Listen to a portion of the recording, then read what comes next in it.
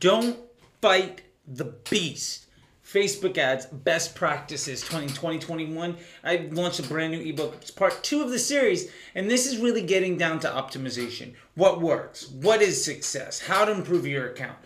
How to lower your costs and simplicity, what complexity means, what is placement, and the 3 biggest mistakes people can make. There is a brand new ebook. I'm super excited to talk with you about it. If you're ready to learn and to upgrade your Facebook ads, this is it for you.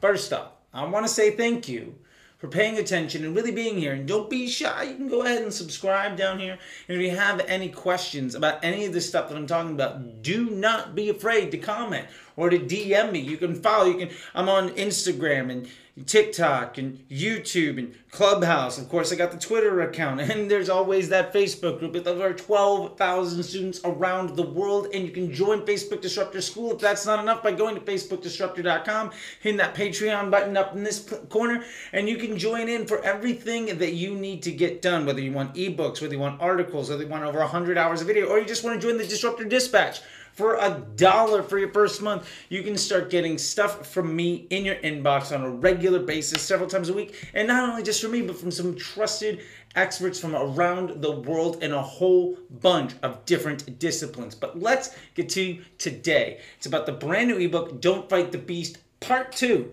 Optimization.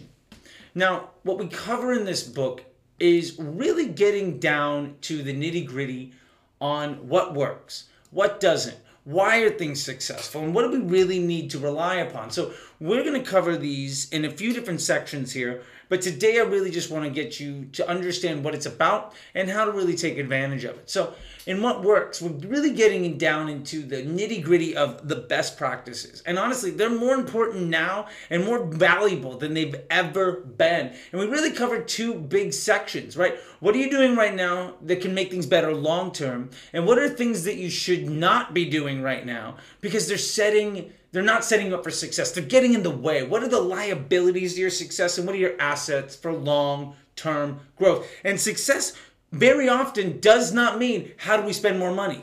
Spending more money is great, but it's how do we get more stable? How do we get more projectable? How do we get Facebook to be something we can rely upon and have higher confidence? How do we do more and become more efficient? Because ultimately we want to scale the results. Scaling results is what this is all about. And in the best world, what you want to have is stable, projectable, scalable results that does not necessarily come with having to spend more money. I've actually made companies a lot more money by reducing spend. There's a great video on the YouTube, you can check it out, around how I actually made a company an extra $12 million a year by cutting back on Facebook spend. Sometimes that's the best thing for you to do, and knowing when and where those moves should be made is a very important skill that we need to look at. So we're going to get into those things. Now, not only that, but one of the biggest things that we need to understand is what is success? Success is not can you spend more money. Sometimes we're talking about optimization. Sometimes we're talking about getting things. What we really need to understand is, do we want top line growth? Do we want bottom line growth? Do we want more efficiency? Do we want more volume? Do we trying to acquire customers? Are we trying to push down CPA, push up LTV, improve our AOV, improve our profit margin? Do we just need more volume of profit every day? What we're really trying to do here is understand how can we grow our account with actual business results and really understanding what are we relying on Facebook to bring into the business and how do we make that better. And that really helps us understand how to help improve our ad account. And, I really dive into this in 2 big pieces. The first piece is there is legitimately a fundamental misunderstanding of how you improve an ad account. I think, first off, there are 2 big pieces of that. One is folks most often do not understand that what you pay, your bid in the auction, what Facebook is charging you, is a direct correlation of your ecosystem costs, of your budget and your estimated action rate. How much are you willing to pay? How much are you asking Facebook to spend on a daily basis? And how commonly do people respond positively to your messaging? How likely is it that people are going to feel good about what you have to say? How likely is it that people are responding in a way that is positive for Facebook's bottom line? Because remember, you're providing content for Facebook to improve somebody's overall experience. The average person swipes the height of the Eiffel Tower on a daily basis, and your job is to keep them for just one more click, for just a little bit longer, and then to turn that around into money. So I get into telling you how Facebook really works. And one of the biggest liabilities that almost every single expert that I see out there that doesn't understand how Facebook works, what they're teaching. And honestly, this is some of the simplest ways to improve an ad account that about 80% of the people I talk to wildly misunderstand, including some of the top minds in the world, some of the most trusted experts out there fundamentally misunderstand the core structure of how Facebook operates. And so we get into actually how to do that. And one of the biggest pieces of that is lowering our costs by removing bad ads. And we get into the actual algebra, the math, we get into the logic, we get into the algorithm, we get into why keep things that are a liability to your success in play when removing them can push you forward so much more. If you have a whole bunch of costs, expensive ones and low cost ones, why abuse the low cost ones when you could just remove bad choices? And we dive into the much more valuable decisions that you can be making for long-term success. And that's really what we want. And ultimately what this gives us is simplicity. And so we can get easy success with less work. One of my biggest goals for teaching people is to help them put more time into their day and more money into their pocket by reducing their amount of work, so that they can have reduced amount of stress, so they can set up the machine to do its job. One of the biggest mistakes I see people doing or making is working too hard. Like, you can absolutely work your way out of success. Folks that prioritize hard work over actual results, that is one of the most difficult things that people have to learn, is how to let go and how to set themselves up for it. And for instance, like, it's so much easier to see success when you build your account around one business objective. And people don't understand that Facebook is doing retargeting already. You don't need to tank your overall business results by trying to make your Facebook ROAS look good, by smashing all of this mid and bottom funnel stuff. Like, the value of retargeting is what Facebook is already doing.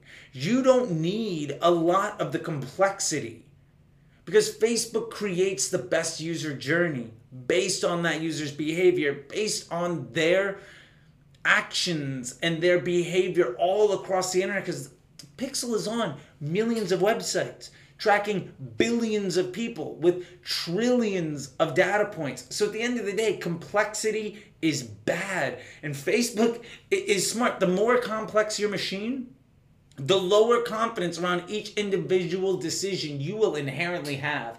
And that is a fundamental truth. The other things that we get into here is around placement, because I see this happen, this conversation happen so often. Folks are like, well, this is an Instagram ad, or this is a Facebook ad, which is nonsense. They also talk about, like, well, why is that nonsense? And first we get into how you can see the breakdown of your ads by placement, whether it's Facebook, Instagram, mobile, news feed, or stories, or reels, or all these other places. How you can go away from trying to ultimately hyper control each one of these little segments, which is a lot of work. And to be fair, it's far less effective than designing something that fits for everybody. How to get away from that and really start to dive into maximizing the budget and the estimated action rate so that we can get the lowest cost conversions on a consistent basis, so it's a repeatable result that's projectable and scalable. And remember, scaling doesn't necessarily mean that we need to spend more money. If you cut your costs in half, you double your overall output without having to spend an extra penny at all. And that's one of the biggest things that we need to get to. So what this book closes out on is the 3 biggest mistakes people make on placement, what the mistakes are, how to address them, and then not only why that they're wrong, but also where that comes from and how to avoid making that mistake in the future. So it's not just you taking some stranger on the internet's advice, but you ultimately understand at a conceptual level why things are a good idea, why they're a bad idea, and how to set yourself up for success long term. So anyway, Don't Fight the Beast, Part 2, Optimization. Check it out. If you're interested, on FacebookDisruptor.com, you can grab the ebook by itself, or you can join Patreon and have access to the entire library, or join Facebook Disruptor School and get all of that plus group classes and so much more. So anyway, if you're interested in all of that stuff, let me know. And if this was helpful to you, I'm super happy for you. And if you like this, YouTube thinks you're going to like these things right here. And if you've enjoyed what I had to say, and maybe you don't want to miss anything else, don't be afraid to subscribe. But until then, hi, I'm Charlie. I hope this worked out for you, and I'll see you on the internet.